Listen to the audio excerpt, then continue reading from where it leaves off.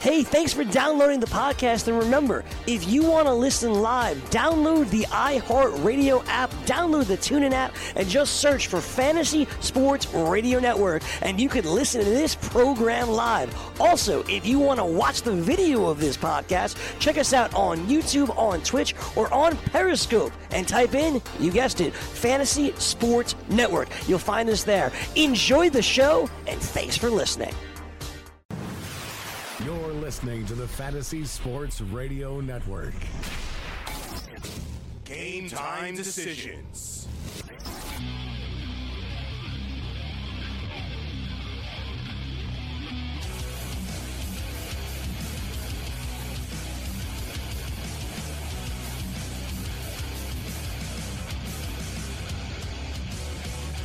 All right, let's roll. Game Time Decisions, Red Heat and Rage, our radio. I am Gabriel Morency, throwing it down, Studio 34. It's Friday, which means Steve Merrill will join us in a couple of moments. Babano will step up and in. We're talking football. We're talking baseball. We got World Series. We have college football.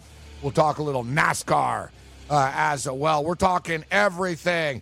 The Raging Redhead, Cam Stewart, unfortunately not with us once again today. I expect he'll be back with us on Monday, dealing with some personal issues. So a shout out to the Raging Redhead, Cam Stewart.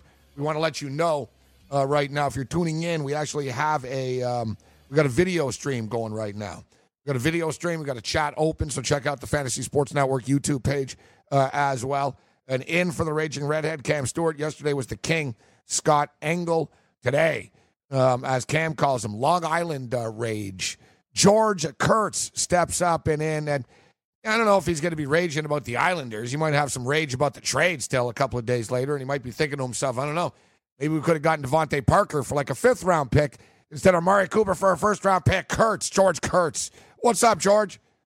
Don't start with me, Gabe. Don't start with me about Cooper, man. I'm still upset about this 1st-round pick. Yeah, right out of the gate. I don't know. Like, yeah, I'm talking to you and I'm talking to Corey. Corey thinks the greatest deal since, like, Michael Irvin's arrival in Dallas. Listen, if it works out, he does become a top flight receiver. But let me tell you what's wrong with Dallas and what's wrong with how they think. Jerry Jones comes out today and says, well, we were going to take a receiver in the 1st round anyway. Really? So no matter where you were picking in the 1st round or what the talent was in the 1st round, you were going to take a receiver. That's the idiotic thinking that kills me with Jerry Jones and the Cowboys. Yeah, I don't know what's worse. Jerry Jones getting more involved with the day-to-day operations of Cowboys, or Hugh Jackson in Cleveland saying, you know what? I got to get more involved with the offense. I'm going to be more hands-on here with this offense. It's the last thing that you need. All right, so, yeah, we've got a ton of guests on Friday. The 6 o'clock hour, of course, we talk DFS. Tonight we'll take a look at the NBA. I'll run an optimizer or two, talk a little NHL as well with George Kurtz. And, of course, we'll dive in as far as the National Football League is concerned, Week 8, from a fantasy football perspective. Let's bring in Steve Merrill right now off the top of the show. And run the gauntlet with Steve Merrill, ProSportsInfo.com, one of the covers experts. Steve, it's always a pleasure. How you doing today? Steve Merrill. What's up, Steve? I was told we have Steve Merrill. Did we lose Steve Merrill? You hear me? There you are. What's up, Steve? You. I've been hearing you for over 2 minutes. What's going on? I knew you were there. That's why I kept saying, what's up, Steve? I knew eventually I'd just hear your voice. I would appear. Speaking of NASCAR, just quickly on this, we've sort of dropped. We haven't talked as much NASCAR, Steve. And George Kurtz in for Cam Stewart today. George Kurtz is on Skype right now with us. But I had Chase Elliott on the show yesterday morning. Not a bad get. Awesome. Yeah, like, you know what? Hey, one of the hottest drivers on the circuit right now, one of the more popular guys on the circuit. But I got to swear, Steve, to you, man, he drives a lot faster than he talks. All right, not the most talkative kid, man. Like, you read about Chase Elliott, it's like, oh, he's the young star and he gets the biggest cheers in the crowd and stuff. Well, not because of his personality, Steve. I'll tell you that much. Yeah, and Bill Elliott probably wasn't maybe a little more lively, but he was kind of a good old Southern guy too. And Ryan Blaney and Chase Elliott are best friends, two of the youngest drivers, probably the two most talented young drivers. And Dave Blaney was kind of bland as well, his father. But yeah, both of them seem like nice guys. They're great drivers. I don't want to say slow, but they're definitely faster on the track. I could have asked him anything. Yes, sir. No, sir. You know what I mean? It was tough, George. Polite. you do these interviews, you're happy to get a big name, but I sort of knew going in, these NASCAR guys, it's hit or miss with them. They're either really funny and really talkative, or it's like pulling teeth. Yeah, one-word answers are always a killer for interviews. Oh, yeah, I said, hey, everyone had trouble with that new Camaro except you. Yeah, you know what, I never really had a problem with it. And then that's it. I was like, man, I knew I better have 14 questions ready for this. But so what's going on in NASCAR, Steve? What are you looking at this week? Well, I mean, the big news is the guys that got eliminated this past round. Kyle Larson, Brad Keselowski. Those are guys we thought had a chance to be that fourth driver. Everyone kind of penciled in or probably inked in Kevin Harvick and Kyle Busch and pretty much Martin Truex. But Truex was very close to missing the cut as well. He hasn't been quite as dominant. I still think it's going to be either Kevin Harvick or Kyle Busch. But, yeah, Chase Elliott's won 2 of the last 3 races. And if somebody gets a win, here at Martinsville or next week, they could sneak into that Final 4 by default. By the way, Kyle Busch, a heavy favorite at Martinsville this week. So he pretty much looks like he'll probably punch his ticket this week to the final event in Miami. But either way, him and Harvick pretty much are locked up. They almost have a full race lead still over everybody else. All right, let's jump in here to the college football card here tonight. I got a weird night last night, Steve. With the exception of Baylor, man, the underdogs were barking last night, weren't they? Toledo won outright. Georgia Tech beats the crap out of Va Tech. I didn't see that one coming. I was on Virginia Tech. App State goes down. You had Georgia Southern rolling. So I did an ESPN Radio Florida hit earlier in the day. It's like ESPN Southwest Florida. It's the whole region or whatever.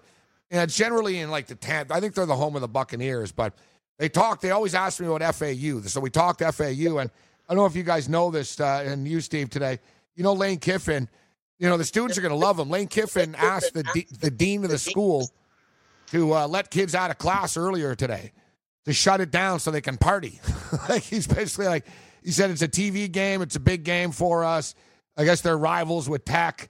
And, he asked the dean if he can, shut class down and make it basically the football team's day today so everyone can go to the game, and they oblige. But I got to wonder, George, how many kids are really in class on a Friday afternoon at Florida Atlantic University in the first place?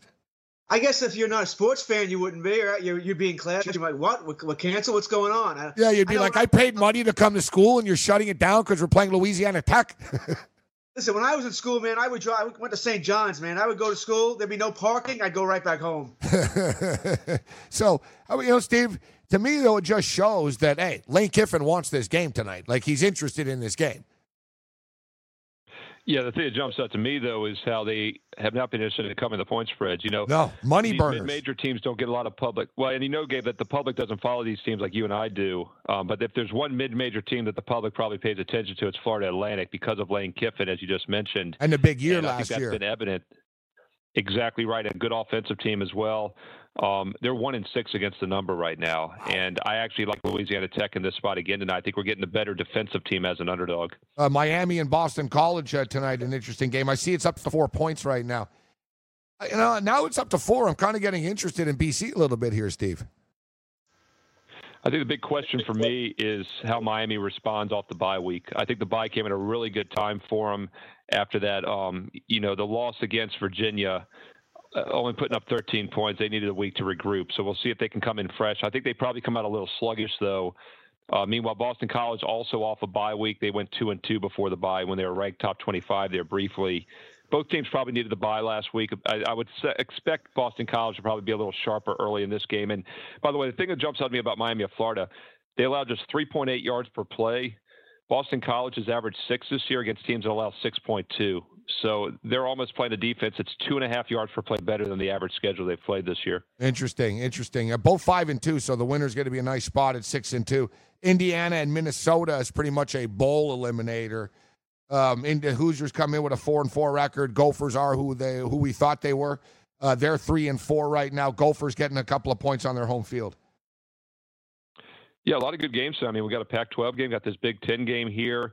The thing that jumps out to me about Minnesota this season, of course, is the fact they're 3-1 at home, 0-3 on the road. So they have been a better home team.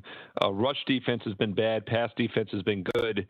Indiana's a below-average offensive team overall. Kind of like the under here, actually. I think under 53.5 could have some value. Wyoming, Colorado State is a game that caught my eye, only because the number is short here. Well, you got Colorado getting 2.5 now, a little bit of line movement, and Wyoming's offense is just inept. I don't like betting on bad college football teams here, Steve, but Wyoming's showing us nothing this year. You want to talk about money burners as well, just 2-6 against the spread. Yeah, my power range make this game around a pick-up. Maybe Colorado State -1 is what I'd have the odds at here. And it is an interesting line move. Colorado State opened as high as -2. Now they're +2.5. So I think we do get some value now with Colorado State, especially if it hits that key number of +3. This is a late 10 o'clock Eastern kickoff at +3 or more. If it gets there by kickoff, I'd start leaning towards the Rams. And finally, in closing, we got Chip Kelly's UCLA Bruins tonight, as you mentioned, pretty much along with the Boston College game. But a lot of people I talked to today and looking online, this is the game that people have circled tonight is the bigger game of the night with Utah and UCLA. It's later in the night, so it'll be a bailout special for a lot of people. UCLA stumbled out of the gate, Steve, but they're starting to put it together a little bit right now. They had that cover against the Washington Huskies. They beat up on Cal in Cal. I was on Arizona. I didn't think that UCLA should be 10-point underdogs on their 10-point favorites against Arizona. They ended up winning the game by 1 point. Now we're getting 10.5. I know Utah is a better football team, Steve, but seems like a lot of points for a UCLA team. They're starting to play better right now. Yeah, my power ratings favor Utah by only 8 in this game. So at 10.5, there is line value with UCLA crossing that key number. And you said the exact right thing, Gabe. You have to wait for teams like this to show you something. They start 0-5 straight up.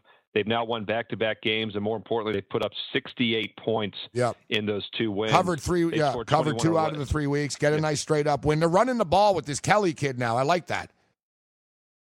Yeah, and Utah's in a bad spot here, too. Don't forget, they just had a huge win against USC last Saturday night. Now they're traveling on a short week.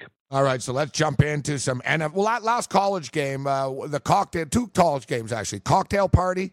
I'm leaning with the underdog and the Gators here. We'll see how Georgia responds after that loss in the bye. And then that other one, Texas and Oklahoma State. Does Texas keep on rolling? Yeah, interesting thing about both these games is the bye week. Both Georgia and Florida are coming off byes. Georgia really needed it after that LSU loss by 20 points. Florida, perfect 5-0 straight up in ATS heading into the bye. So maybe that hurts them a little, but I think the line's too high.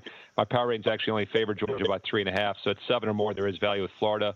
And my power ratings make the Texas game a pick-em, yet the line is 3.5. And once again, it's because of recent results. Texas, a perfect 6-0 run.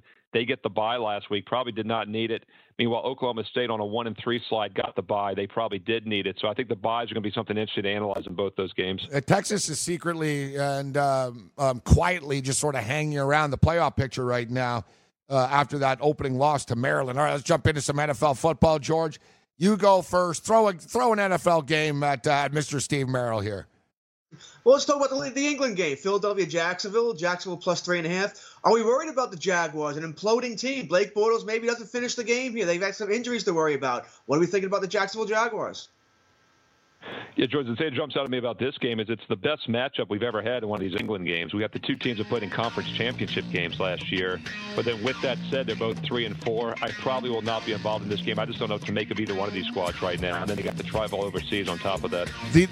Both these teams are sort of on the fence right now, on the ropes, so to speak. But the loser really will be in a lot of trouble after this one. All right, we're going to take a quick break. We'll continue our conversation with Steve Merrill, ProSportsInfo.com on a Fantasy Sports Radio Network. YouTube as well today. From the NFL to the NBA, DailyRoto.com is the place to win millions in daily fantasy. You can get the best DFS NFL coverage all season long for a price of $129.99 or dominate the entire daily fantasy sports realm with the Elite Package at $59.99 per month. If you use the promo code FNTSY, you get 10% off your Daily Roto package. Go to DailyRoto.com, pick your NFL or Elite Package, enter promo code FNTSY, and you'll be on your way to becoming the next Daily Roto millionaire.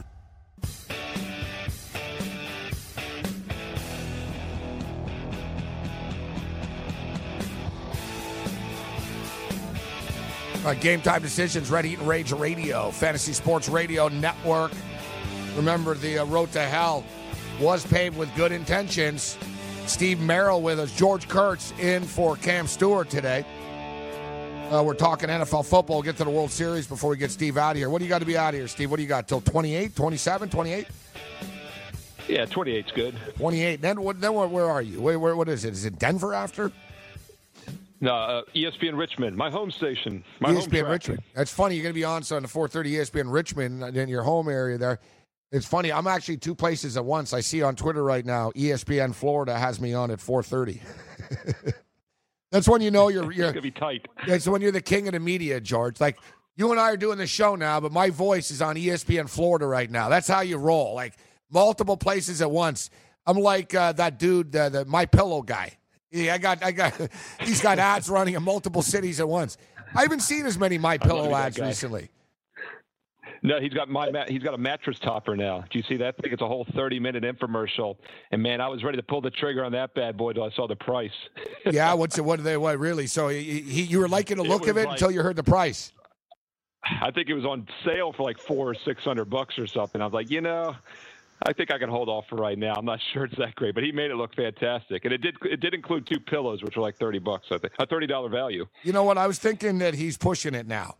He's got a good thing going with the pillows. Nobody wants to buy mattresses from the guy and stuff. Like, I think he's pushing. It's just a mattress topper. It's just a 3-inch layer of foam that goes over the mattress. I couldn't justify $400 or $600 for that, no matter how mad. But he had a heat mapping thing, and he had a before and after. It's got like handicap in the mattress pad. So of course, that got my attention. And it was probably 4 a.m. and I was analyzing games anyways. You know how that rolls. He's a real partier before. He's a great success story in the sense that the guy, he had a cocaine problem. He was essentially homeless, and he came up with the pillow idea, and he made it work. So the American dream. All right, so you guys are talking about Jacksonville and Philadelphia here. Both of them been real bad against the spread. This is it. I sort of think that Philadelphia is the better team, and that Philadelphia should go in there and find a way of winning the game. I thought they turned the corner when they beat the Giants. I think the Giants just are that bad, and I wonder where their head is at. And then you get Jacksonville. They play here every year. They've won the game the last 3 years they've been here. It really is going to be like a home game for the Jags. They're more familiar with the surroundings, and the crowd will be a pro-Jacksonville crowd in this game. Blake Bortles has been bad, pretty much playing for his life and his job here with Jacksonville. I'm leaning with the Jags, but I don't love it, George. Who do you like? I like Philadelphia. I think Jacksonville's a mess. I think they're a mess on offense. I think Bortles got replaced last week. There were problems in the locker room. They were fighting in the locker room after the game. I imagine that's defense versus offense. Defense feeling the offense is letting them down, even though the defense hasn't been anywhere near as good this season. I'm going with the Eagles. They're the better team. They lost late. They choked the lead late to Carolina last week. I'm not worried about them traveling. I think the Jaguars are just to go. They're a mess right now. They're a dumpster fire. And Blake Bortles, actually, I don't really like his comments, to be honest. I understand he's frustrated. But it sounds like he's sort of taking shots at his own guys here. Is that when asked about his struggles and the fact that he's on a short leash, I'm totally at peace with that. He says, I totally understand that I'm the scapegoat for this team. When we play good, the defense played well. The running back did good. The receivers made plays. When we play bad, Blake Bortles is the worst quarterback on the face of the planet. I get it. Obviously, that's not the role I would have chosen for myself, and I'm not sure it'll ever stop. But I don't care less. I just want to win football games with this team. All right, you could have taken a shot at the media, but it seems to me that he's about to crack here, and finally all the pot shots are catching up to him a little bit, Steve. All right, so tough game. Well, Steve, before we get you out of here, and we'll get to the baseball. One last NFL game. Rams-Packers. Everyone's talking about Aaron Rodgers getting all these points.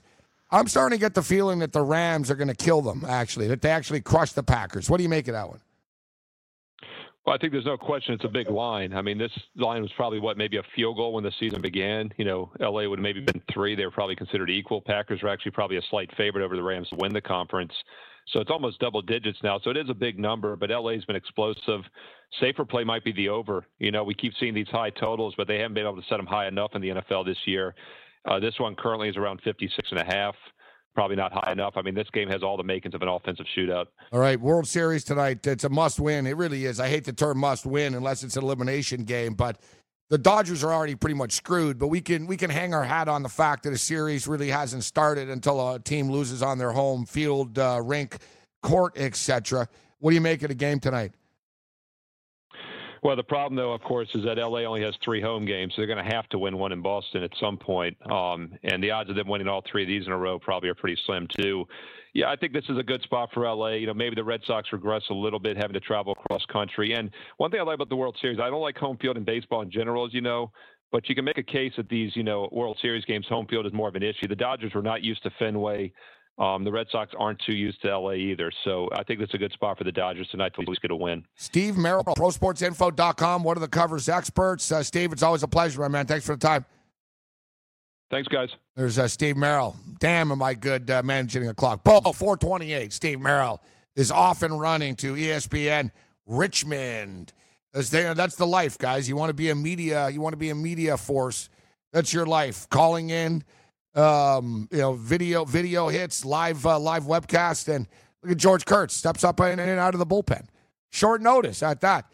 So what do you think of the baseball game tonight, George, with the Dodgers with Buehler on the hill against Porcello? I agree with Steve. I think the advantage does go to Los Angeles here. First game at Dodger Stadium. Fans will be going wild here. Dodgers, I understand they both had to go cross country, but the Dodgers are going home here. The pitching matchup sort of favors them. Buehler, assuming, listen, the young kid can handle it. It's not the easiest thing. World Series, in a must win for LA. But I like the Dodgers here tonight, assuming Roberts doesn't make some more intriguing managerial moves. Yeah, I wanted to talk to you about that, actually. So, listen, one thing with Roberts, one thing with the Dodgers is they're hitting 191 with runners in scoring position. That's a problem. And the Dodgers, it's always been a problem for them. It's been a problem for the last couple of years. That's not on the manager, but for my money, the first decision I didn't like going back a couple of nights was Kershaw. You could see the wheels were falling off. Going into the fifth inning, once the first guy got on base, you got to get him out. I know he's Clayton Kershaw, but he gave you the 4 innings. It is what it is. It sucks. To me, he left him in too much. And my other deal is, I don't know. I don't know how you feel about it. The old, the righty versus lefty and the lefty versus righty stuff. If you're a really good hitter and you're a good base, does Mookie Betts, are they sitting Mookie Betts because of the lineup and stuff? It seemed like he started to just overmanage a little bit, in my opinion, George. And there was a lot of talent on the bench. Bellinger was like their best player against the Brewers. Offensively, defensively, he's making plays. Boom. You're taking him out of the mix. Muncy has been a real go-getter for the Dodgers and really just sort of been a shot in the arm for them, sort of out of the mix. He left a lot of talent on the bench in the first couple of nights. Well, what was the stat? Their top 4 home run hitters weren't playing. First time ever. Yeah, how do you do that? How do you do that? I don't care if it's righty, lefty, lefty, righty. Well, I think you are overmanaging it, like you said. Plus, we have to remember here, you weren't talking a dominant Chris Sale. We all knew he's running on fumes. He's not Chris Sale anymore. He's not throwing the ball 98 miles an hour. He's throwing the ball 91, 92. You tell me Bellinger can't hit a 91, 92 mile per hour fastball from a left-hander? I don't buy that. So I may not have played all the lefties. All right, I may not have played Bellinger and Muncy, but I agree with you about Bellinger. If he's not your best hitter, he's top 3. He's in there every day. I'm not taking him out. It's not like you have, I was going to say Babe Ruth on the bench, but he's a left-hander. And he's a good defender too. He's a good defensive player. Joe DiMaggio on the bench. You don't have a great guy who's not a great right-hander who's not playing. I think you have to keep your guys in there. If Chris Sale was the same Sale that he was in June, I might feel differently here. But he wasn't that player, and we knew he wasn't going to be that player going in. And Roberts should have known that. I don't really blame him for Kershaw. I might have given Kershaw a little bit of a leash, too. It's Kershaw. I think the first bad move was taking out Pedro Baez. He made the first 2 guys look silly. He was throwing the ball at, 98 miles an hour? Yeah. They weren't close to hitting him, and you take him out. To me, that's where it gets to overmanaging, when you're doing stuff like that. The guy's blowing guys away. Sometimes listen, I believe in analytics. I do. In the sabermetrics, I like all that stuff. But sometimes you got to believe your eyes, too, and what they're showing you. The guy was unhittable at that point. I'm not removing him. I think, and we could be critical of the Dodgers they weren't complaining. It is what it is. But they did admit that the weather got to them. And, going back home, and Corey keeps saying, the Dodgers, it's soft, Chavez Ravine, it's Larry King and Mary Hart, nobody's intimidated. It's not so much the intimidation. And whatever, Yankee fans can yell at opposing players all they want. Yankee fans, what difference does it make? They still lost. So I don't buy this intimidation crap, but the Dodgers will be more comfortable back home. They weren't comfortable. You could tell. They were just they weren't in their rhythm. They weren't in their zone. Kershaw had only pitched in temperatures under 50 degrees once in his life. Matson was talking about how in the bullpen they couldn't stay warm. The space heaters weren't working, that he could hear his knees cracking. Even Dave Roberts said, our guys had a little adjustment with the cold. I don't like hearing that they're that big of wusses, that 43-degree weather freaks them out, but it did. And so they are going to be more comfortable back home in L.A. right now. they're going, like you said, they're going to have to win all 3 games, and even then, they're still behind the 8 ball. Going back to Boston, they'd be up 3-2. The way I feel, George, I think they're going to go back to Boston down 3-2, and it's inevitable. Then the Sox win at home in 6. I had Boston in 6.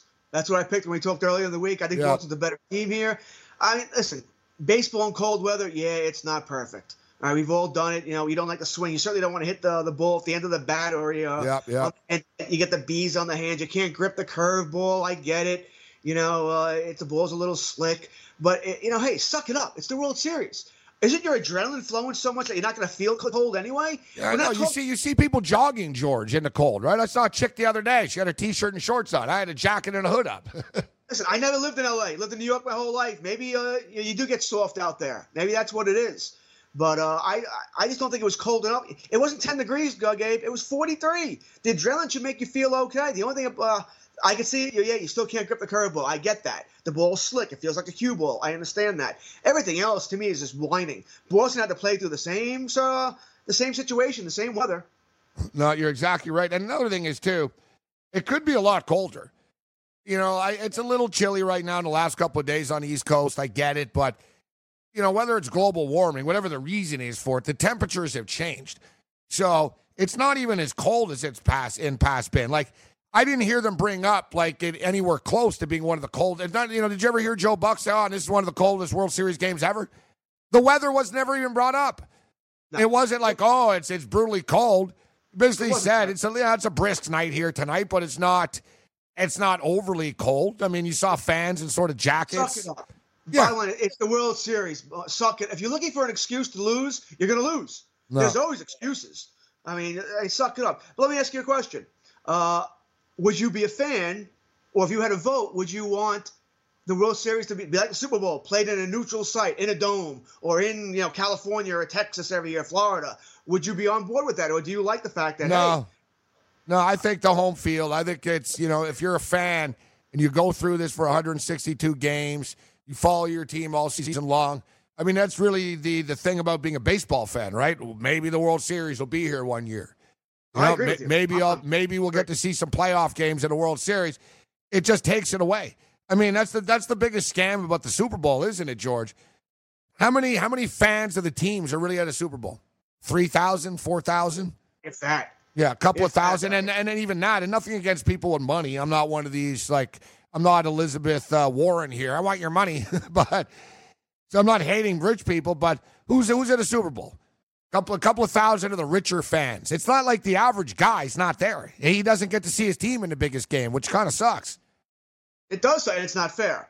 I mean, you're right. They only allocate a certain amount of tickets for the fans, and even that, I have a funny feeling, is rigged also to get people who want to get there. I said, if you want to get in, you'll get in. You'll pay the money to get in.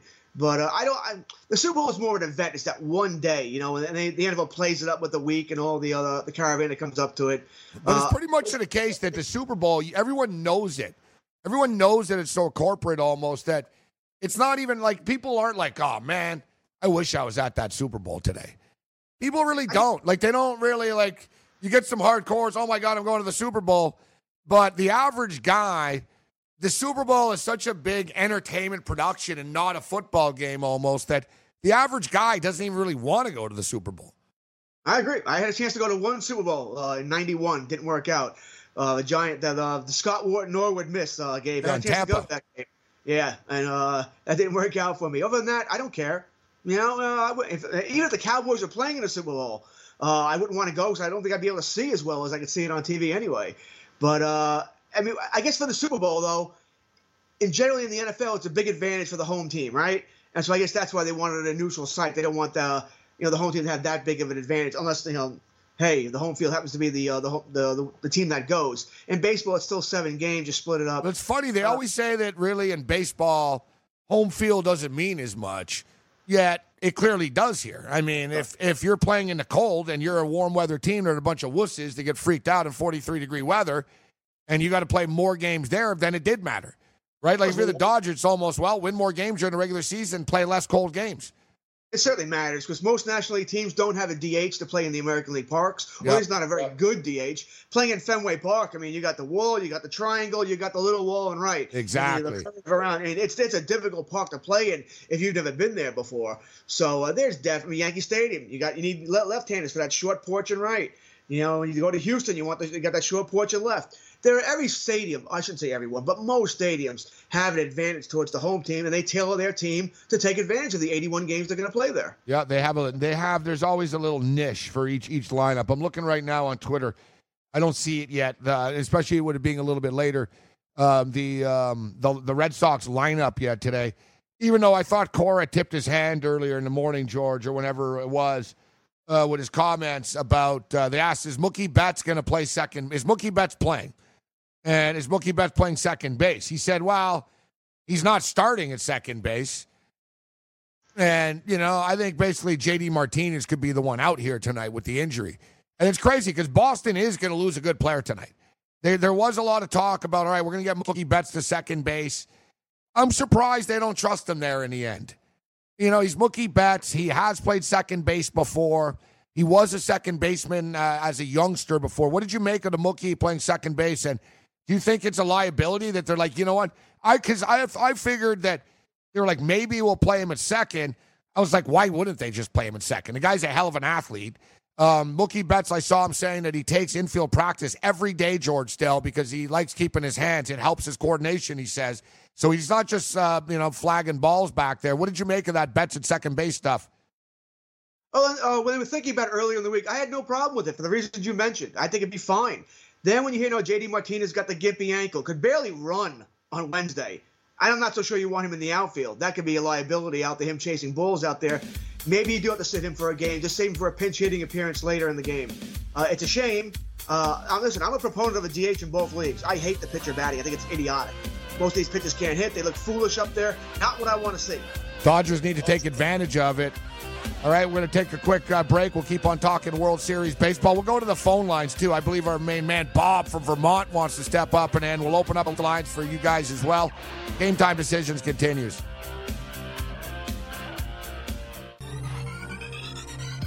Did you know that you can listen to this show live on the award-winning Fantasy Sports Radio Network?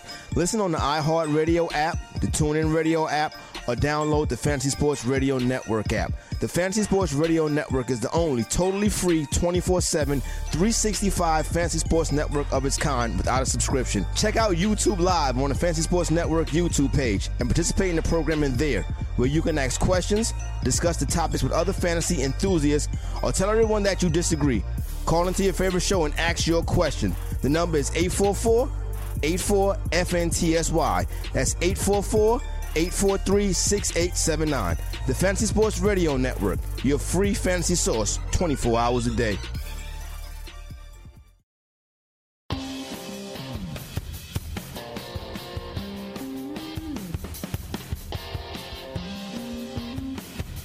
Game Time Decisions. Red Heat and Rage Radio. George Kurtz in for Cam Stewart. I am Gabriel Morency. Shout out to our boy Yang, who brought me some chopped cheese today. I got to dig into that a little bit later on. He brought it right after I crushed a grilled cheese. There's only so much cheese one man can take back to back. But Yang's the man. George Kurtz in. Babano will join us in the 5 o'clock hour. We'll get to the phone lines in a second here. But something interesting about this World Series as well is, we talked, George, about the Dodgers being unable to cash in. Runners in scoring position has been a big problem for them. It has been for a couple of years now, but you look at the Red Sox, amazing. Red Sox have scored 12 runs through 2 games in the World Series. 9 of the 12 runs, George, scored with 2 freaking out, man. It's unbelievable. 9 of the 12 runs with 2 out. It's an unforgiving lineup. I mean, no matter where you go in there, they're going to have someone who can hit the ball. You need to take advantage of that bottom 3, 7, 8, 9. Those guys you have to get out, because once you get to that top of the lineup, Betts, Benintendi, Martinez. I mean, I know it's a saying that we say too much, but these are professional hitters. They're going to put the ball in play, and generally they're going to put it in play hard. So, it's a difficult lineup, man. As a Yankee fan, we saw that firsthand. Well, I shouldn't say we, but they saw it firsthand. It's hard to navigate around all those hitters. And, it's sort of like third down conversions, this stuff. I mean, that's the way I look at it. How you doing on third down? Or, it's almost like they're ahead of the sticks, actually. But How about this, guys? The Red Sox are batting .425 with 2 outs in this World Series. They're 17 for 40. 17 for 40, .425 batting average with 2 outs. That's just unbelievable. One thing, though, we should note about Porcello. Porcello gave up 10 home runs and 18 home starts this year. Gave up 17 home runs on the road. So Porcello on the road, a little shakier. The Dodgers going to have that power back in the lineup, but they're going to have to. And I don't like that about the Dodgers. And I've been arguing with Corey about this, and I'm trying to get it through to him that, George, you can't win just hitting home runs. Like the Yankees hit the most home runs in the league. The Dodgers hit the second most. The Dodgers were lucky to beat the Brewers like that. Dodgers would get out hit. There was one game, I think they had 4 hits, but 2 of them were home runs and they won the game. You can't rely on the long ball in the postseason, man. You're facing against better pitchers. You're not going to hit as many home runs. And the Dodgers have morphed into an American League style team, George, and it's costing them right now. And it's weird because the Red Sox, to me, have always been a prototypical AL team with that fence and a monster and sort of fat guys and stuff. Not anymore, man, and that's why they're so dangerous. Mookie Betts gets on first base, and boom, he goes from first to third on a single. Or he scores, pass ball, next thing you know, he's home. These guys wreak havoc on the base pass, George. I believe they led the American League in stolen bases. I'm not 100% sure on that. They were certainly up there with it. Before you started that, I was going to say the Dodgers are the Yankees of the National League. Exactly. I believe they led the NL in home runs, and I agree with you. That's great during the regular season when you're beating up on a lot of bad pitching, bad bullpens. In the postseason, you're facing generally maybe not ace after ace after ace, but really good starting pitching and a really good bullpen. That's why these teams are in the postseason. So the pitching's much better here. So you're not going to hit all those home runs. It's great to play Earl Weaver baseball and play for the 3-run home run. But if that's all you have and you can't manufacture a run, one thing I've been on the Yankees about forever is getting quality outs. Runner on second, ground ball to second base, move him over, sacrifice fly, not just home run or strikeout. The 3 true outcomes: home run, strikeout, walk. That's what a lot of these teams seem to do here, and the Dodgers seem to be caught up in this. Porcello, it's kind of weird, right? You would think he'd give up more home runs in Fenway. Short dimensions, the monster there, but he has more problems on the road. Strange. I wonder, though. I know the Dodgers are a home run team, but still, Dodger Stadium, Chavez Ravine, not exactly known as a home run ballpark. I wonder if Porcello will feel more comfortable pitching there. All right, let's go to the phone lines. The pipelines are open, and we're going to line them up. We got Bob in Vermont, Nathan in Jersey, Joe in Buffalo, Big Mike from New York. Let's start with Bob from Vermont. What's going on, Bob? How you doing this afternoon? Corey? What's going on, Bob? I see George Kurtz likes the Dallas Cowgirls too, right? Yeah, he's like Corey. He's a cowgirl fan. I know. I'm a Giant fan, George. I'm sorry. Where's George from originally? So you know what? I see that the Jet players were telling Giant fans to join them. Yeah. They were saying, you know what? The Giants are terrible. Why don't you become a Jet? Like I saw the Jet players saying that we see Giant fans are frustrated. You can come to see us. Are you you jumping on the Jet bandwagon? No, I like my Giants though. My brother says the Jets are going to beat the Bears this week.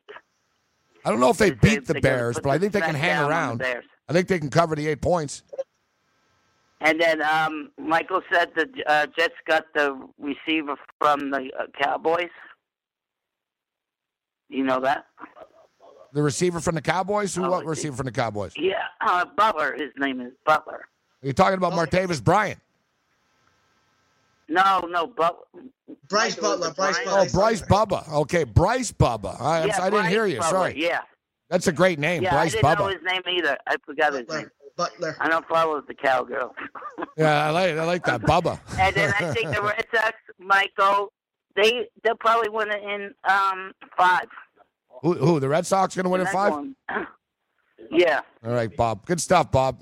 Hey, have a nice night, Bob. I'll talk to you. You going to be on Sunday morning? Nah, I normally am. The boys will be on, but I'm on the road this week, so I won't be in studio this week, and I'll be back Monday morning. Where are you going to? I'm going to Toronto. All right, have fun. I want to go see that Toronto Stadium. Yeah, Toronto's a great city. It's very similar to New York, but I'm recording. I like Montreal too. I'm recording a record, Bob. Heavy metal record. Your shirt's very nice. Thank you, I Bob. like the Expo shirt. Thanks, Bob. Okay, we'll talk to you soon. All right, there's Bob. Bye now. And Bob's one of a kind, George. He's interested in your itinerary. He cares about you. Yeah, I know. He does. And we care about Bob. All right, Nathan's in New Jersey, and you know what? Nathan's actually is a Cowboy fan. What's up, Nathan? Yo, what's up? Can you guys hear me? Yeah, we got you, Nathan. I'm at the gym, so bear with me. No problem, no problem. George Kurtz is with us. George is a Cowboy fan. Good, George. How about them Cowboys? Yeah. Yeah, let's.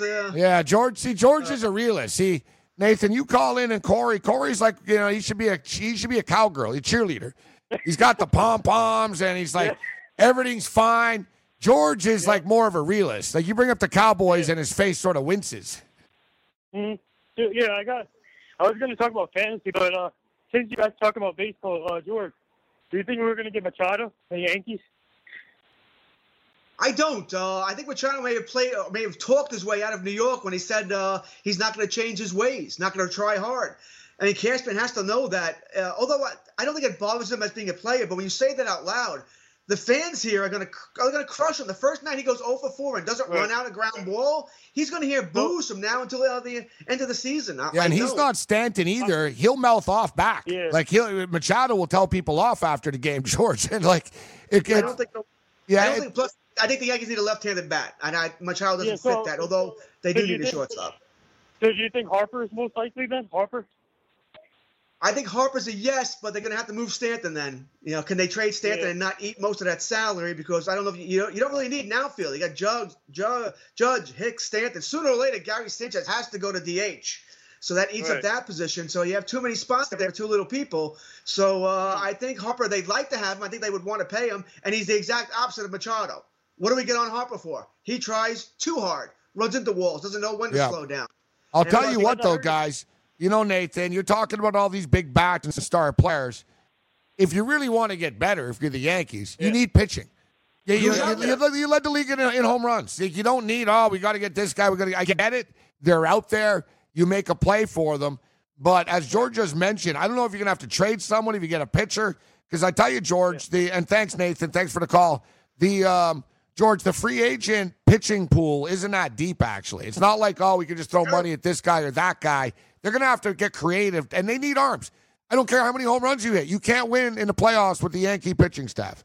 Well, one way to get if you're looking for a pitcher for the Yankees, one thing they could do, if you think about it, you sign Machado, you put him at third base, and you trade Andujar. Andujar would have value. Young player might get you a pitcher. You may have to add something else in there, but if you could find a pitcher, he would have value. The only pitcher on the free agent market that really makes sense for the Yankees would be Patrick Corbin. And he's from New Jersey, I believe, wants to pitch here. Yeah. He would make sense, but he's not an ace. He's more Is he a needle mover? Exactly. He's another J. Happ. I think he's better than Happ, but he's in that similar mold. Yeah. He's not someone that's going to win you a World Series, but he's certainly better than what they have. All right, let's go to Joe, where my Buffalo Bills are playing the Patriots on Monday night. Dear God, really? Do we have to? Can we flex that game? Could someone else take it? What's up, Joe? Good evening, fellas. Thanks for taking my call. All good, Joe. How you doing, man? You got a trade? I'm good. Bills Mafia. You're going to get crushed Monday, but it's okay. Yeah. At least we'll have fun in the parking lot. So I'm developed this man crush over Raheem Mostert. And I was going to offer Mark Ingram for Mostert. I got Zeke, James White, and Ingram's my third back. What do you think, George? Ingram, I don't know. What do you think of this? No, you're not making this deal. Ingram exactly. Mark Ingram's reliable. He's you're going to get from Mark Ingram. I don't like jumping on the trendy player of the week. No, don't listen. If you want to trade Ingram, fine. You can do better than Mostert. Mostert's he's a journeyman. This is not a young prospect, a young guy just drafted who has upside here. He's been on the NFL for quite a while now. He's nothing special. He's hot right now. Ingram is better overall, although I don't think this is going to be a great week for Ingram. I don't. And the thing is with Ingram, too, he's going to be all year. Like some teams, they fade. You don't know what you're going to get from them. You know he's going to get touches all the way through to the final game. Every game is going to be critical, and he's going to be in the mix. So, yeah, I wouldn't be going there. Thanks. And, listen, if you're a fan of a guy, just watch him. Or play him in a DFS lineup, but don't sabotage a team for the sake of it. Let's go to a big, where are we going? Big Mike, New York. What's up, Big Mike? Yo, Gabe, what's good with you, my dude? Rolling. What's on your mind? Let me. Before I get to my point, let me ask you a quick question. Who's your college basketball team? I'm sorry, what? We got our producer talking in our head at the same time. Thanks, Yang. Go ahead there, Mike. That's cool. Who's your college basketball team, Gabe? Michigan. Gabe, listen, I want you to pull a Corey Parsons, okay? This is what I want you to do. Right now, I want you to jump on the St. John's bandwagon. Because, listen, we're going to be nice this year, all right? You listen. We're in your backyard. You live in New Jersey now. You come to our games. Yeah, I'm going to go. Nice. So, Gabe, all right, perfect. So, Gabe, I'm just calling real fast. Just saw on Twitter. I don't know if you spoke about this yet because I just tuned in. What's going on with the NHL making an announcement about sports gambling? Like, is this about a partnership, do you think, or? Nah, I was confused by this, too. I was suckered in, and I thought that Will Hill had a sports book at the Prudential Center now, that they were going to be taking bets.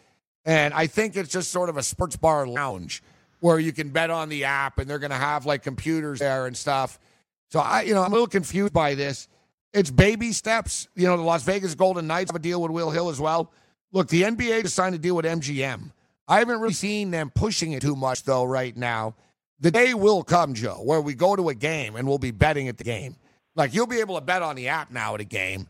But I was under the impression that they had the bets, the betting window at the Prudential Center like they do in England at the soccer games. But it's coming, man. It's coming. I don't know how the hell they didn't just make this a national sports law. The fact states are jumping through hoops. No one's going to stop it right now.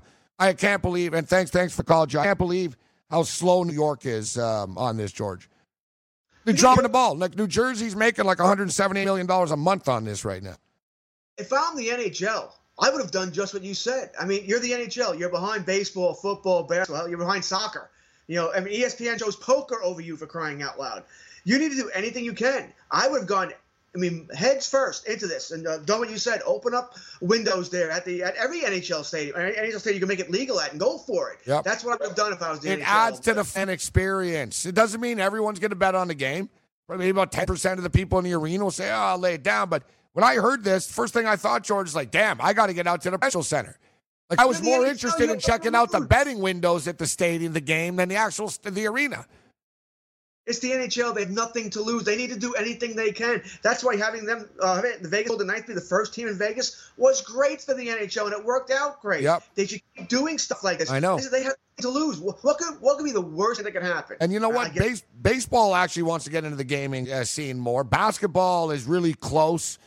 I bet you in the end it'll be the NBA. They'll be the first ones that have windows at the games. Mark Cuban wants this.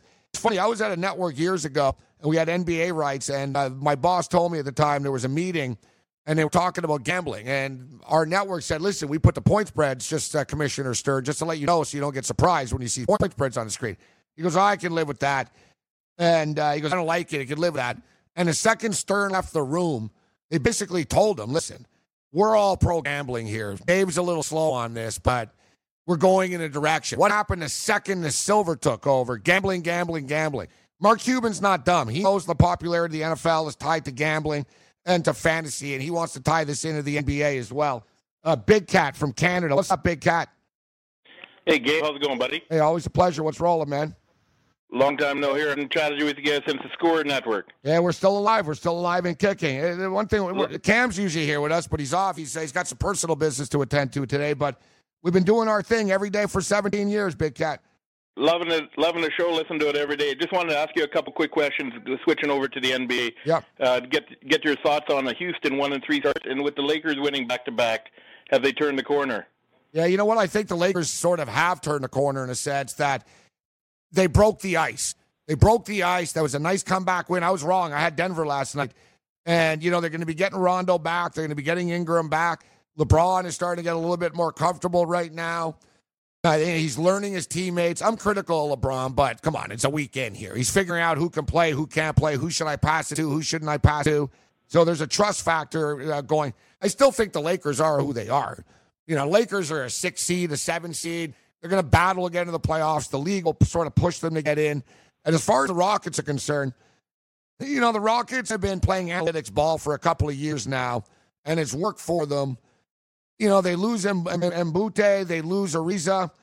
If they bring Jimmy Butler in, they're going to be a competitive team. But my deal with the Rockets, Big Cat, is they can win regular season games. And like me and George talking about hitting home runs, James Harden doesn't play defense. And I get it. A lot of people don't play defense, but he's like beyond not playing defense. And it's a problem. Like if you're dropping 28, but the guy you're guarding is dropping 27, it's, what's the gain here? What are we doing? Like if Harden really wants to be the star like he says he wants to be, he's got to play a little D. Otherwise, they ain't going to win. Thanks for the call and the kind words, Big Cat. Game time decisions. Best wish of the Cam, yeah. Hey, thanks for downloading the podcast. And remember, if you want to listen live, download the iHeartRadio app, download the TuneIn app, and just search for Fantasy Sports Radio Network, and you can listen to this program live. Also, if you want to watch the video of this podcast, check us out on YouTube, on Twitch, or on Periscope, and type in, you guessed it, Fantasy Sports Network. You'll find us there. Enjoy the show, and thanks for listening. You're listening to the Fantasy Sports Radio Network. Game time decisions.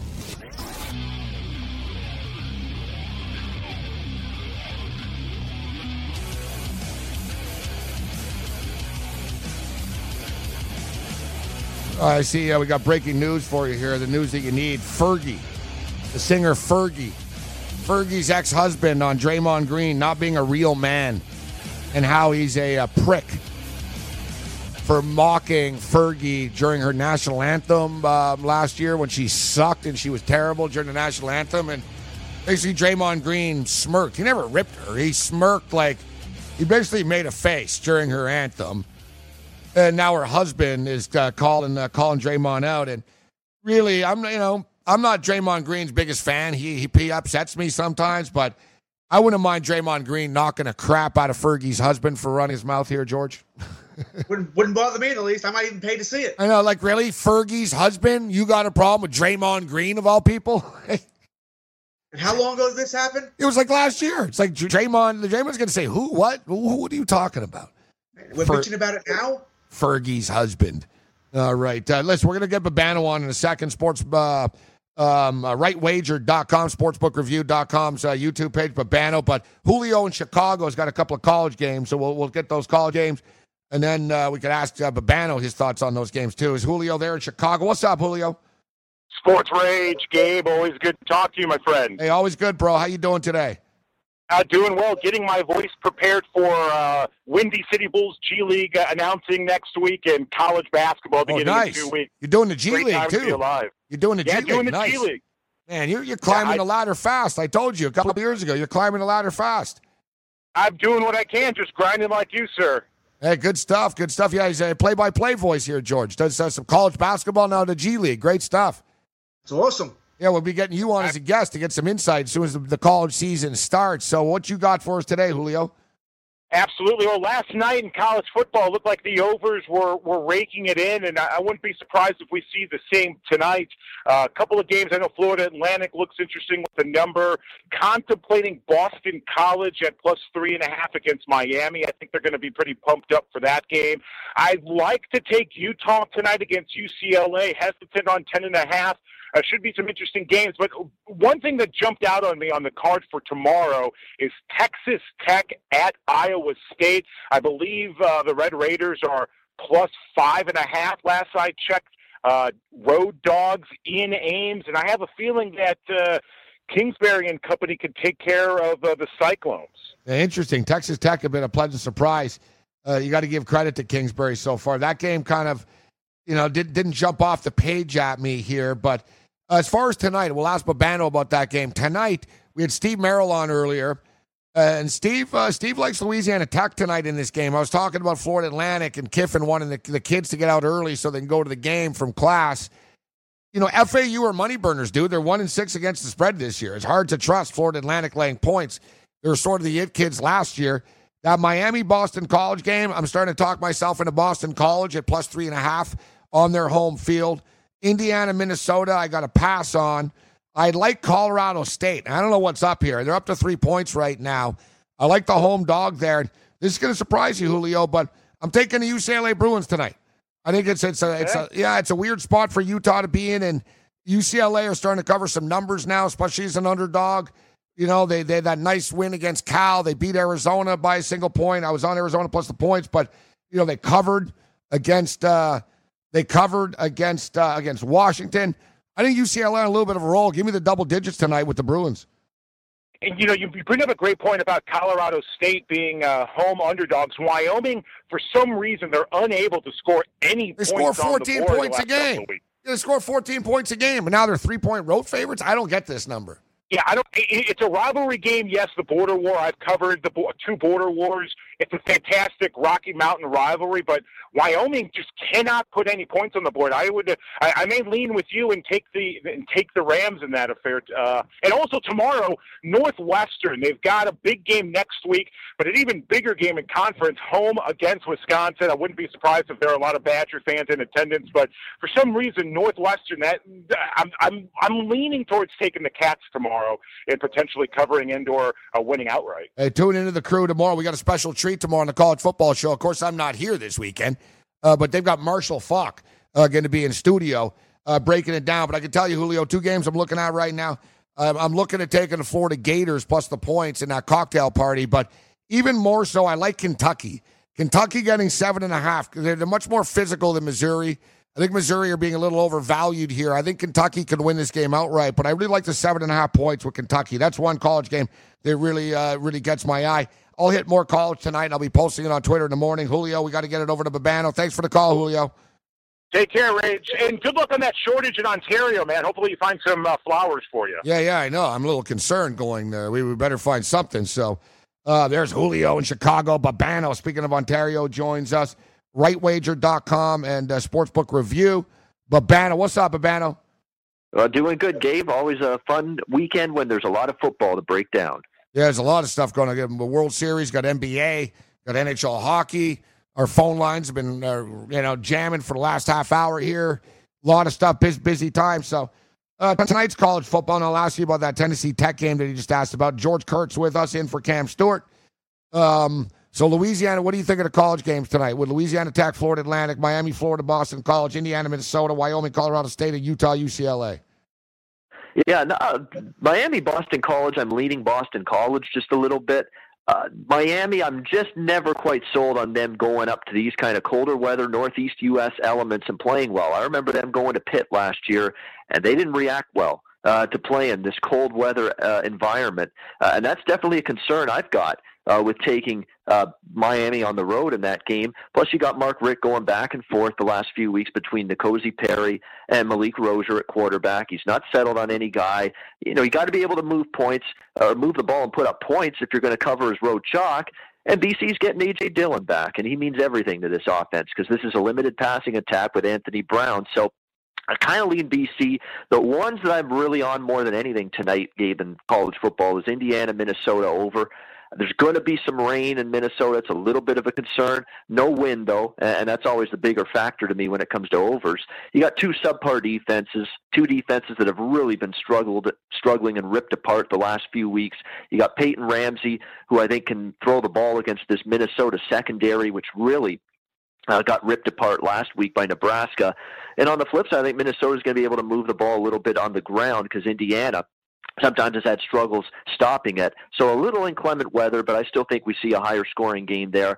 And I definitely like Louisiana Tech getting the points against Florida Atlantic. Louisiana Tech's been a great road dog under Skip Holtz, 12-3 ATS, last 15 tries as a road underdog for Louisiana Tech under Holtz, including this year, 2-0 against the spread as a road dog at LSU in North Texas. And they took LSU right down to the wire. That was a very, very close, hard-fought escape for LSU against Louisiana Tech. Jamar Smith's a good quarterback. Florida Atlantic has had bad quarterback play all year. They just lost their best defensive player to a season-ending injury at linebacker last week. It's been a poor tackling, bad defense all season long, a shell of last year's FAU team. And Louisiana Tech, I think, can win this game outright, and I'll take the 3.5-4. Babano.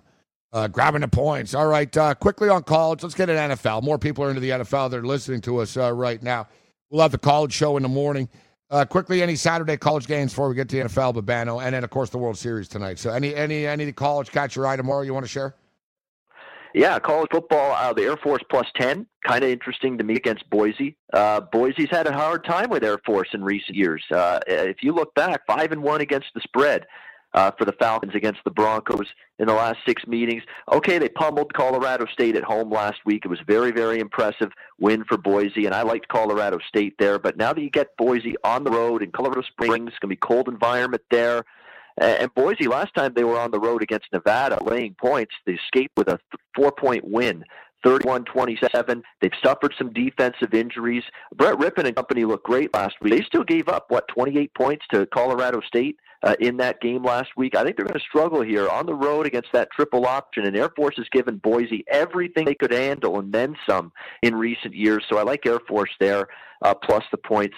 NC State, Syracuse should be a higher scoring game. Syracuse is actually looking like they're going to change quarterbacks, which is hard to believe coming into the season thinking how good Eric Dungey could be, but they're looking at Tommy DeVito as the quarterback in this game against NC State. Dungey did not play well at all against North Carolina. Dino Babers is looking for a spark. I think Dino Babers, too, realizes that NC State's very good up front. Their defensive line's good. It can stop the run. And it's more of a run-oriented offense with Dungey at quarterback. Whereas with DeVito at quarterback, they're going to be looking to air it out more and maybe expose the weakness of NC State's defense, if there is one, it's secondary. And I think that's why I think Syracuse is going to make the move to DeVito at quarterback. But I like Ryan Finley and the NC State offense. I know they had a really tough day at the office last week against Clemson on the road. Got shut down mostly, but I think they're going to be able to get their offense going a little bit in this game and move the ball. So I'm looking at that game going up and over 65.5. Ian Cameron, a.k.a. Babeno, with us as he is every Friday. All right, so we already talked about the Philadelphia and Jacksonville game a little bit, but I'll throw it to you. What do you make of that Philly-Jacksonville game? Both teams have been bad against the spread.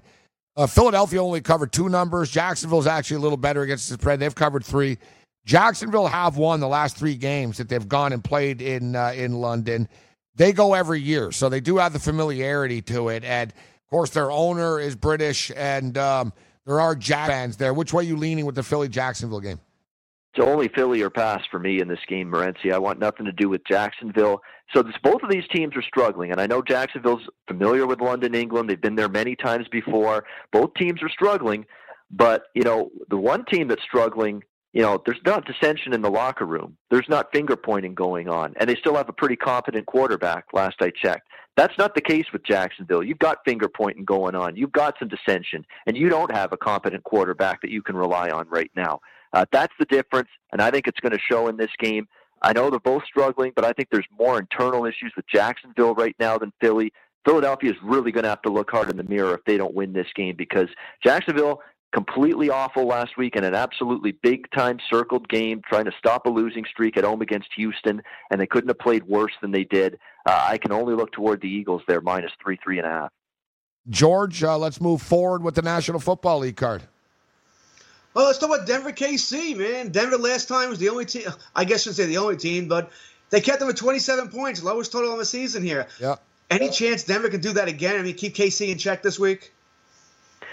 Possible, George. I mean, that you're right. When you look back on it, you got to give the Broncos credit for that home Monday night performance against Kansas City.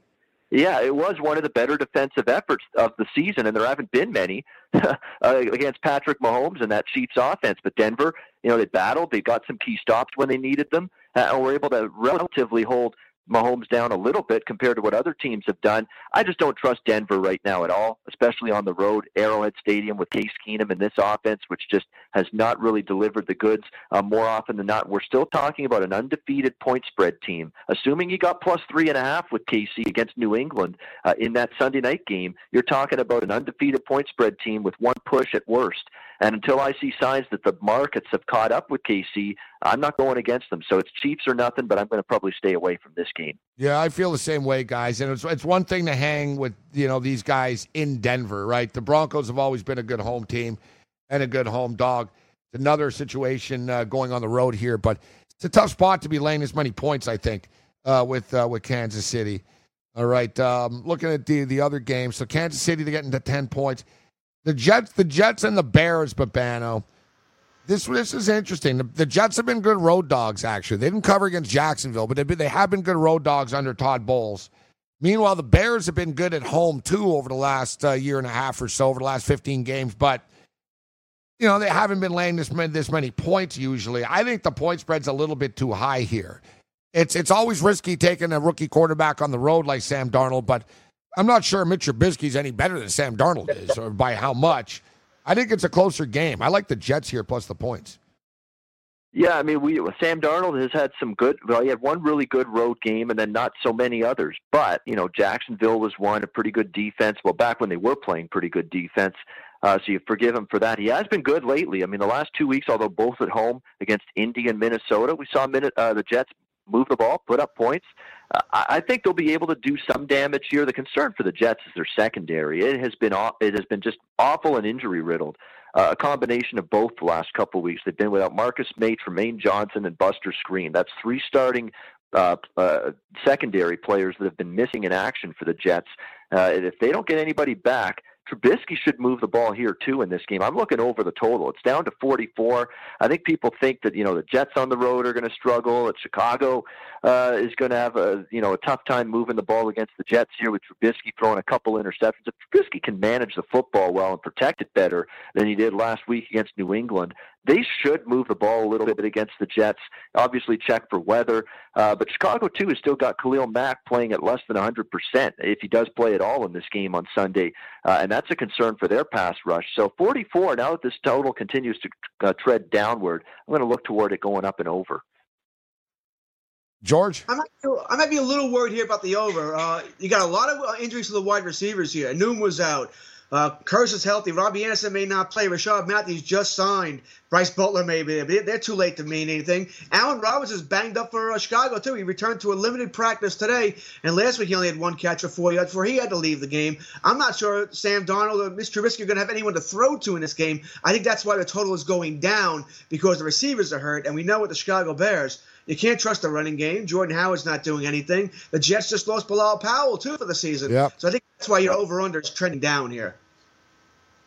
Could be one-dimensional without Powell, George. There's no question, because Sam Darnold's going to have to rely more on throwing the football. And without a running game that he can rely on consistently, we'll see how he's able to do that, particularly on the road. It may not be too easy for him. You got the other football team in New York, the New York Giants, and they have to play at home. I'm sure they would almost rather be playing on the road right now, but they're not. It is what it is. And you look at Eli Manning, and at least statistically, the better games that he's played, both of them have been on the road. He played pretty well. He put up big numbers at Carolina. He put up big numbers in Atlanta. He has struggled at home, and you know there's going to be pressure. The home crowd is going to turn on the Giants if they fall behind early here. Yet Washington, it's hard to fully trust Washington, Babano, on a weekly basis, especially on the road too. But Washington to New York, it's not the same thing as going to New Orleans. Like, it's on the East Coast. It's in their wheelhouse. We'll hit this on the other side with Babano right now. RightWager.com. We got a video stream going, too. You know, we had no trolls till you showed up, Babano. You're the troll attractor. They follow you. No, they follow me everywhere. They can't get enough of me. They follow me, too. They don't follow me. They never leave me. Game Time Decisions continues. From the NFL to the NBA, DailyRoto.com is the place to win millions in daily fantasy. You can get the best DFS NFL coverage all season long for a price of $129.99, or dominate the entire daily fantasy sports realm with the Elite Package at $59.99 per month. If you use the promo code FNTSY, you get 10% off your Daily Roto package. Go to DailyRoto.com, pick your NFL or Elite Package, enter promo code FNTSY, and you'll be on your way to becoming the next Daily Roto millionaire.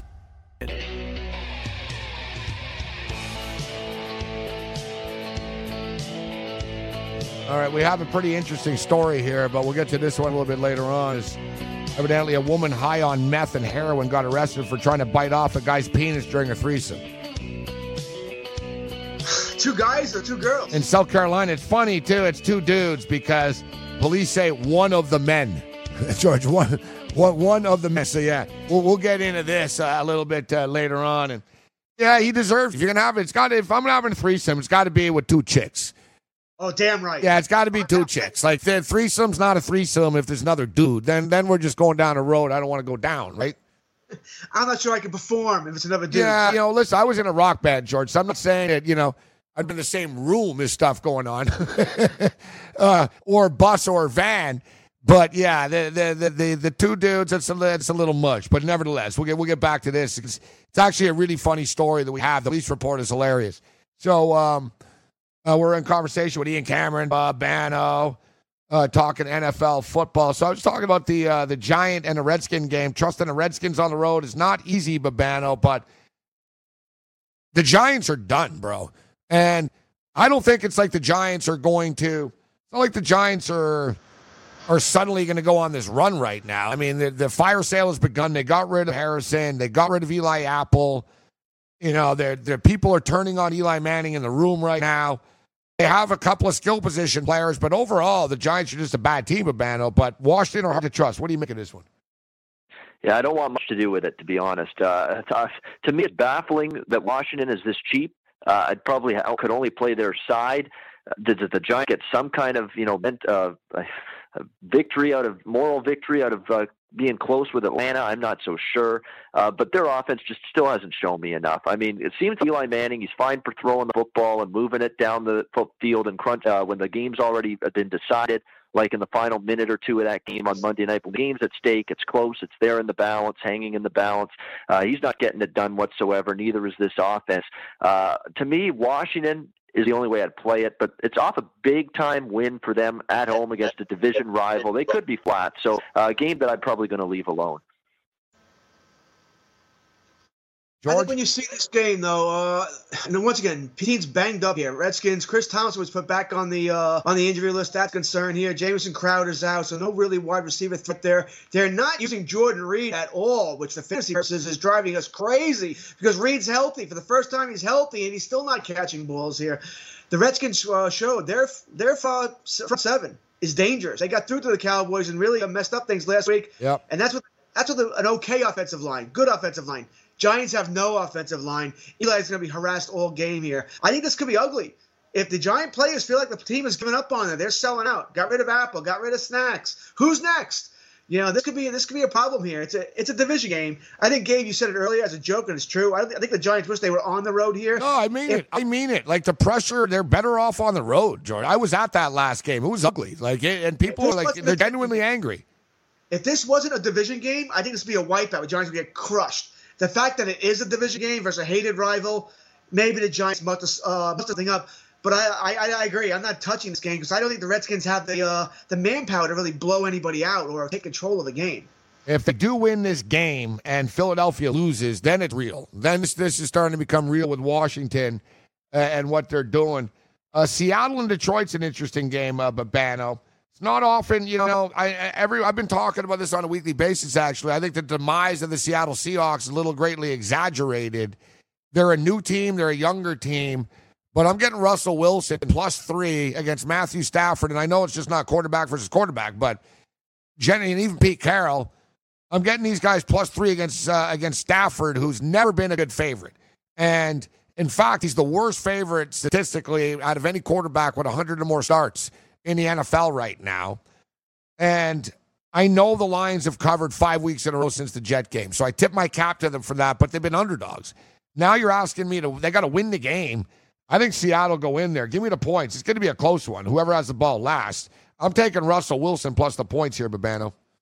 Yeah, Seattle's off a bye. That's the good news if you like Seattle. Bad news is they're playing a 10 a.m. Pacific early start game. And they've fared very poorly with better versions of the Seattle Seahawks in years past than this year's team. It's tough. I mean, Detroit has really had a schedule that's benefited them. I mean, the Miami win's not so impressive anymore after what we saw from the Dolphins last night.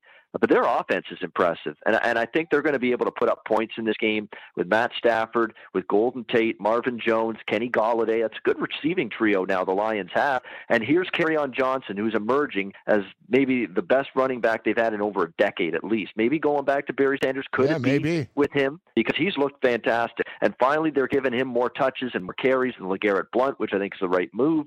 And what did he do? He rewarded them for, 185 yards rushing last week against Miami. Not going to be as easy this week against Seattle's D, but I think this offense is very, very dangerous now. But this Detroit defense stinks. I mean, they're not good.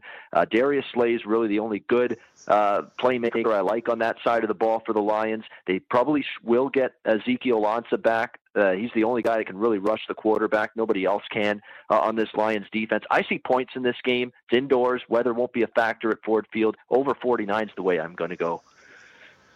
I think the problem with this game is Detroit's been they have trouble stopping the run. I don't think Snacks is going to have enough time to really impact that much this week. I think Slay will take Baldwin out of the game somewhat. Russell Wilson not running like we expect him to run. I don't know why. Is that a game plan for Seattle? Keep him healthy. Don't take those hits. I think they told him to slow it down, actually, George. They did.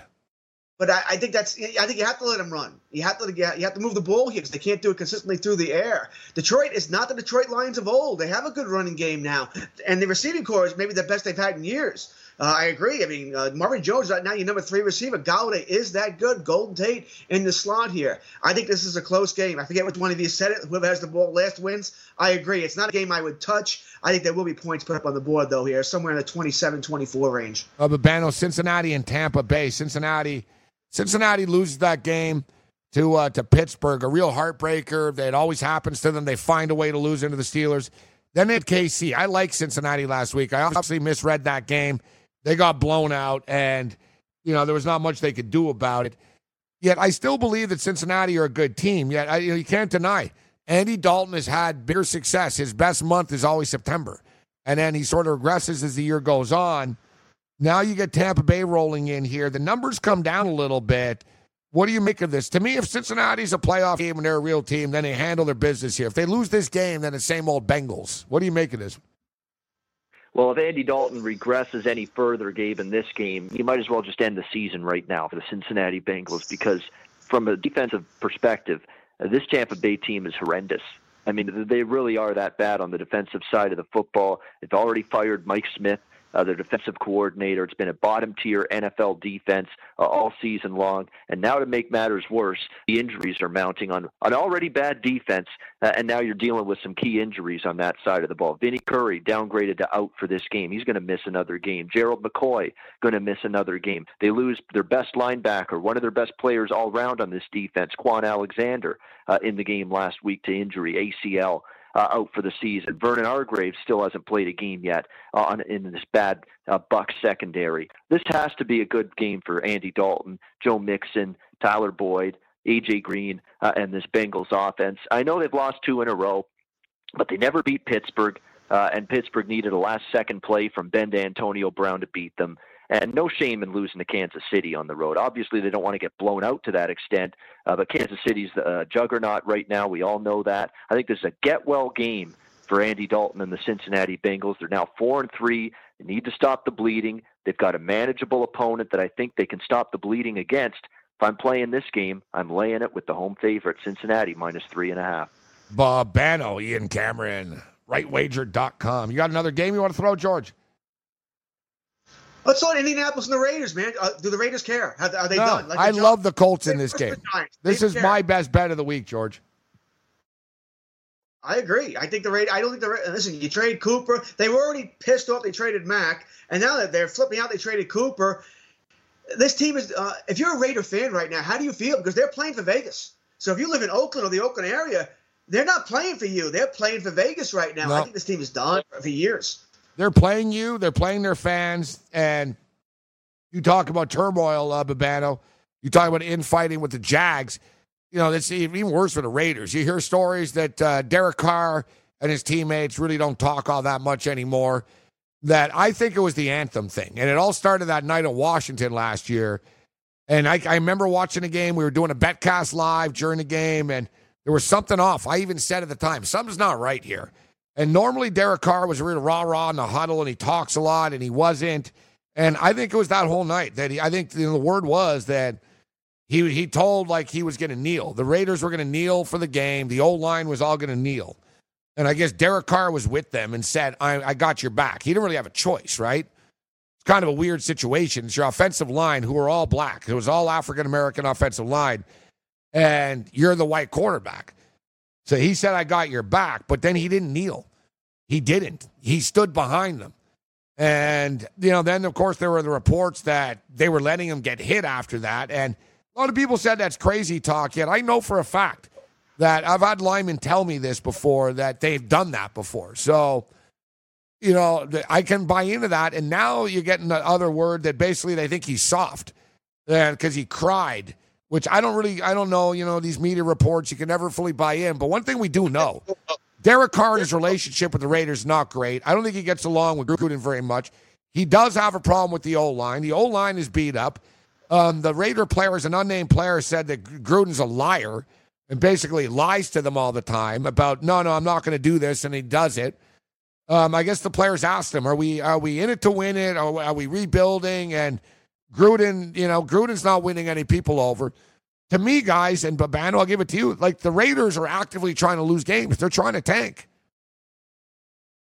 I don't disagree. I mean, there's no way I'm touching Oakland in this game. It's just a question of, do I have that leap of faith in me to lay points with Indy on the road? Now, Andrew Luck's been good. Andrew Luck's been very, very good the last couple of weeks. He's chucking the ball downfield. He's got T.Y. Hilton back. I mean, this receiving core has managed to still be able to make some plays despite an offensive line that's been banged up. They've had injuries at receiver. But Andrew Luck's still playing reasonably well considering all the lack of talent and the injuries that have been surrounding him.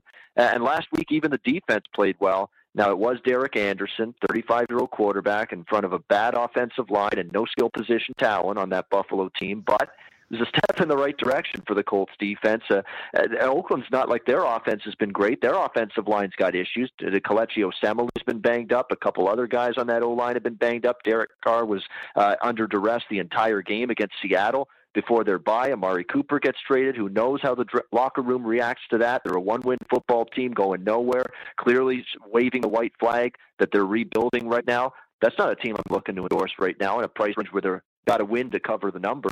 It's Indy or nothing. I don't love it, but if I play, I look to the Colts. Same here. I think the Raiders are done. I wonder. They're going to say all the right things. I don't think they can trade Carr anyway by the deadline Wednesday. I don't think it can be done by 4 o'clock. But if he's not their quarterback for the future and they're tanking, what are they going to do with Carr and the salary? They can sort of get out of it after next year with the minimal cap hit here, and they move on to Hebert. Yeah, I don't think it'll happen. I think Gruden wants him gone. So I imagine by the draft. That would be my prediction. Like you said too, George, it's hard with a quarterback, isn't it?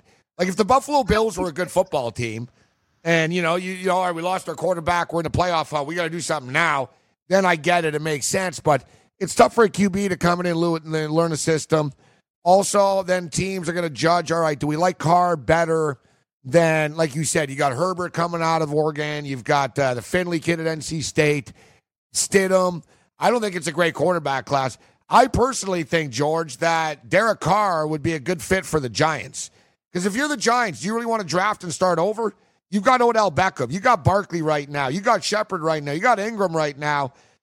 Imagine the frustration of Odell Beckham, George, if you throw another rookie quarterback out here at him. Oh, I agree. And you're talking, if you do go to rookie quarterback, Beckham will be 29, and you're wasting the entire rookie deal of Saquon Barkley as well before that rookie quarterback really becomes a decent starting NFL quarterback. Yeah, and then when Barkley's deal's up, he's like, screw this, I'm out of here. The problem is this. I don't think Derek Carr's all that good. I don't think he's a top 12 NFL quarterback no matter where he is. I don't think it's the Raiders that are really keeping him down. I think he's part of the problem, and I don't think that changes no matter where he goes. Yeah, interesting. Babano, what do you think of Derek Carr? It's probably a good thing that he probably gets a change of scenery. I've noticed him. You know what? He's got a great arm. He can play well. He can make some big-time throws. What he's got to improve at is decision-making and realizing you don't have to force the football, especially in the red zone, when you've already got a good opportunity to at least put 3 points on the board. He has been plagued by that all season long. Just bad decisions at horrible times in the football game when his team is either right in it or getting back into it, and then that bonehead decision from Derek Carr rears its ugly head. I think decision-making and learning the time and situation of a game. We know he's got physical tools solid, but his decision-making process at key times in the game, it struggled at times, and that's got to improve if he's going to be a legitimate upper-tier quarterback in this league. Well, Babano, we want to keep you all night. We appreciate you joining us. I know you're busy, so before we get you out of here, we've got about 2 minutes left here, but World Series tonight, Dodgers in a must-win situation, obviously. Dodgers in a must-win situation. Tonight with Buehler on the hill against Porcello, laying at 55 cents tonight. Yeah, it's at this price, there's no way I'm taking LA. I mean, I know it's at home, must win. They can't down 3-0 this series. Boston's looked like the better team. The Dodgers, the way they went down with a whimper in Game 2, they fell behind and they just had no offense in the latter innings of that game. Didn't even come close to mounting a rally. That doesn't bode well. It speaks volumes to me that I think there's maybe a little depletion of confidence right now for the Dodgers, even though they are heading home. They do have a guy that's been pitching ever so good at Dodger Stadium this year in Walker Buehler. I mean, he has been really good here in this ballpark. To me, this is not the price range I am comfortable in the least taking the Dodgers in. There's value to Boston, but I'm going to pass on it. It is the last stand, so to speak, it feels like, for the Dodgers. Lose this and they're done. So for that reason, I'm not going to take Boston, but I think the value from a money line standpoint is on the Red Sox side here. 4 NHL games tonight, Babano. Anything catch your eye? NHL, not so much. I think it's a tricky card tonight. San Jose, Carolina is kind of interesting. Winnipeg, actually, if you want to, lay the puck line maybe with the Winnipeg Jets against the Detroit Red Wings. This Detroit Red Wings team is horrendous. They've only got one win this season. They played about as bad a hockey game as you can imagine against Carolina at home the other night. I thought after a win, the first win of the season, the Red Wings would have a little bump up in performance, and they played a horrible game to lose. Winnipeg off a loss to Toronto, you think comes back, plays well tonight. Maybe you lay the puck line 1.5 goals with Winnipeg. They might rout Detroit if they're into that game and motivated to do so, and they should be after losing to Toronto on Wednesday. Ian Cameron, rightwager.com. You can see his videos over at sportsbookreview.com. What's the best place to contact you, Babano? Find me at rightwager.com with Big Man on Campus and Donnie Rightside. Rightwager.com. All right, thanks for time, Babano. See you guys.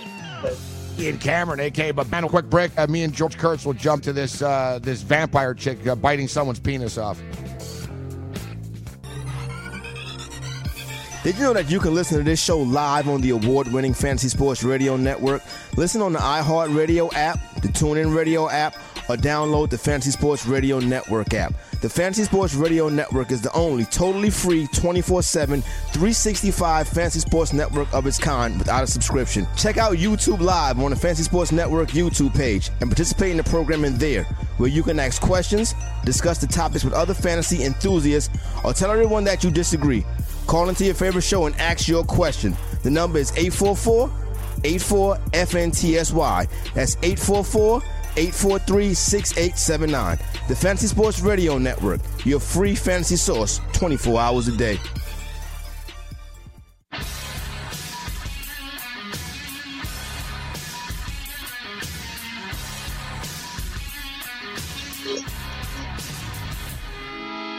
Game Time Decisions, live from Studio 34, kicking it on YouTube today. Fantasy Sports Radio Network as well, iHeartRadio.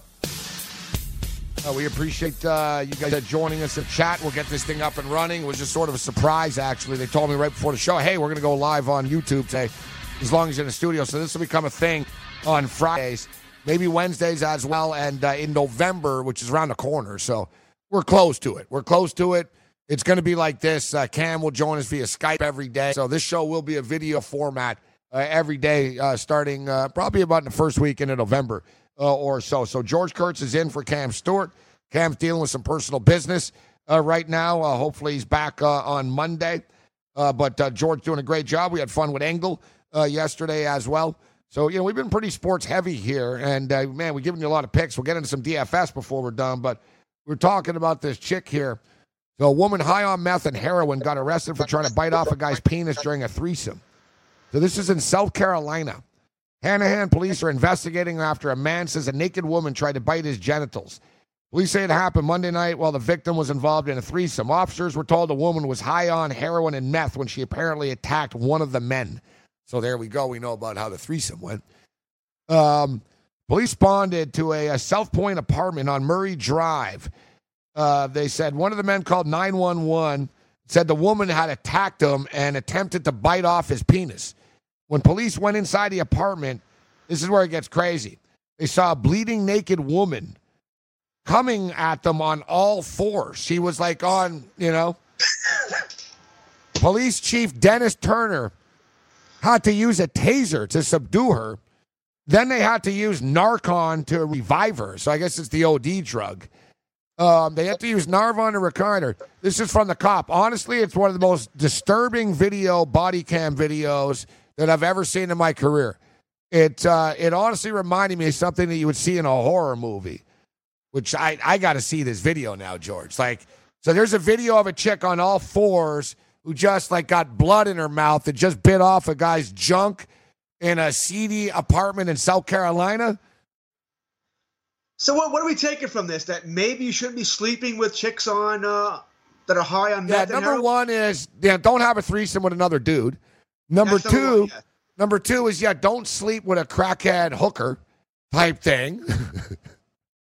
Like, I mean, I may be worried. I don't think I would be worried about getting my penis ripped off. I might be worried about getting a disease or 2 or 10. That's the thing, man. Like, I'm not judging some of these girls. I mean, they've had tough breaks in life and stuff, but sometimes I wonder. I see cars pull up, man, and they pick up these sort of really, really streetish type of people, and I'm thinking, why would you want to have? Like, at that point, go have sex with a blow-up doll. Like, really? Let me go find some chick that probably is diseased on the corner somewhere. Like, I don't understand the logic of this.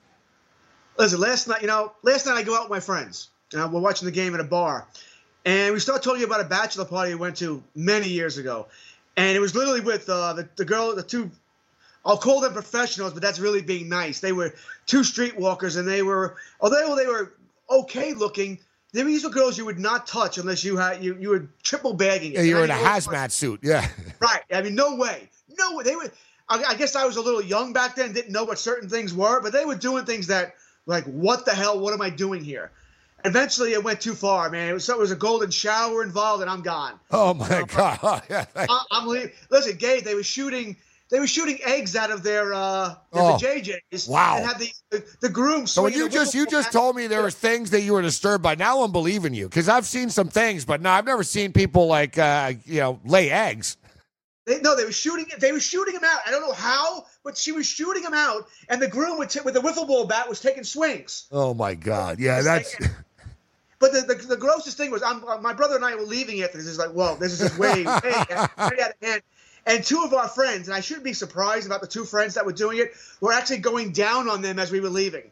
I'm like, your freaking tongue's going to fall out. What the hell are you doing? Wow. George, you're catching me off guard here on this one. This story I didn't see coming. The chat's blowing up right now. I've seen some things. The wiffle ball and Buddy hitting the eggs with a wiffle ball bat. That's, So let me ask you, how'd the marriage turn out? Are they still together? Yes, they are, actually. They've been married longer than I've been married 18 years. They're longer than me, so they're 20 plus. So it's worked out. But man, I said that's and it's funny. I'm talking to my friend. I've seen somebody smoke a cigarette down there. I've seen that too. Like actually inhale and blow the smoke out and stuff. And I'm thinking, dear God, like really? I guess now much older now. I've seen him pretty much of everything now. But back then it was like, what the hell is this? What am I watching here? Hey, it's in the city. Crazy crap happens here. But the wiffle ball bat thing was like, hey, how does she get it to shoot out 5 feet? What the hell? Just by chance, we have a girl that just joined us in the chat now, Sooner Lisa. Fortunately, she's got thick skin. She can handle this. Yeah, that sounds, I don't know, like when you just talked about golden shower with Donald Trump there. Were you hanging out with a young Donald Trump at this party? No, I don't think a young Donald Trump will be anywhere near this bar. It's a high-class institute. You know what? To be honest, George, do you still have their numbers for a friend? We're just saying. I wouldn't give them to a friend, man. I said these girls had to be carried. I said you wouldn't touch them. They were okay. They were attractive, so it wasn't that. But you just knew that this is back, like I said, in the early 90s. So you were going to catch something. AIDS was big back then. There's no way I would go anywhere near them. Gold. George Kurtz dropping literally, pardon the pun, actually here. Great story from Kurtz. All right, we actually have we got a lineup now. All right, we got some lineups. Boston Red Sox lineup tonight. Mookie Betts bats leadoff, right field. Xander Bogaerts, shortstop, batting second. Mitch Moreland, first base, bats third. Surprised to see this here, George. J.D. Martinez, left field, cleanup. Brock Holt, Devers, bats sixth, third base. Jackie Bradley in center field, seventh. Christian Vasquez, catcher, will be batting eighth. And then Rick Porcello. Wow. So Benintendi is the odd man out. Benintendi not in the lineup tonight. Yeah, I'm surprised. I can understand you want to put JD in right field. If his ankle's healthy, he plays. but I moved Benintendi to center. Listen, Bradley's great. I understand that. But Benintendi's the better hitter, and he's still a pretty good fielder, too. He's not Bradley, but he's not that far off either. If there's no injury to Benintendi here, it's not like it comes down to stats. Nobody has a history against Buehler. So it's not like he's, Benintendi's 0 for 18 against Buehler or something like that. Somebody had to be the guy with Boston. That was the thing, and it wasn't going to be Mookie Betts. For me, it's Bradley. He has to sit. Yeah, it wasn't going to be Betts. And, Martinez, they want that bat in the line. I'm surprised, though, they didn't go they're rolling the dice here with Martinez in the outfield, aren't they? We'll see. I mean, the Dodgers, they hit one down the line. He's got to go in there and field the ball. We're going to see how that plays out. Yeah. It's a gamble. But then again, Porcello, I know he's giving up the home runs, but with that sinker, he really is he's supposed to be a ground ball pitcher. I'm sure that comes into it as well. And then tomorrow night, you got Eovaldi, the strikeout guy. Yeah. So I think they can get away with it for these two, at least the first two games. So, Benintendi's the big name, the odd man out, and then you got Kinsler and Nunez also not in this lineup. So let's check out the Los Angeles Dodger lineup, and it looks like a better lineup already. All right, batting leadoff, Jock Peterson, left field. Justin Turner, third base, bats second. Max Muncy in at first base, bats third. Manny Machado, cleanup, shortstop. Cody Bellinger is batting fifth in center field. Yasiel Puig, right field, bats sixth, so they move him up in the lineup. Yosemite Grandal, Grandal is back. Grandal in the lineup. Chris Taylor bats eighth, who's kind of struggled a little bit, and Walker Buehler. Interesting, the Dodgers. This was pretty much their daily lineup, though, for the most part, George. This is more accurate than what they had in the regular season. But where did you hesitate on? You hesitate on Grandal. Yeah. Grandal. He's got problems. He doesn't hit well in the postseason. He's not playing well defensively. Talked about it earlier. Red Sox will run the bases. They'll run on him. So I guess they figured the punishment was enough, right? They sat him down. It's been Austin Barnes. Not like Austin Barnes is lighting it up either, right? So I guess they figured, hey, we can't bench this guy forever.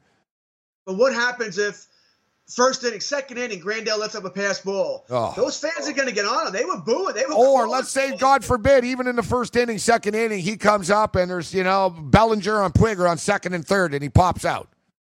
They're going to get on him. It's a tough spot, man.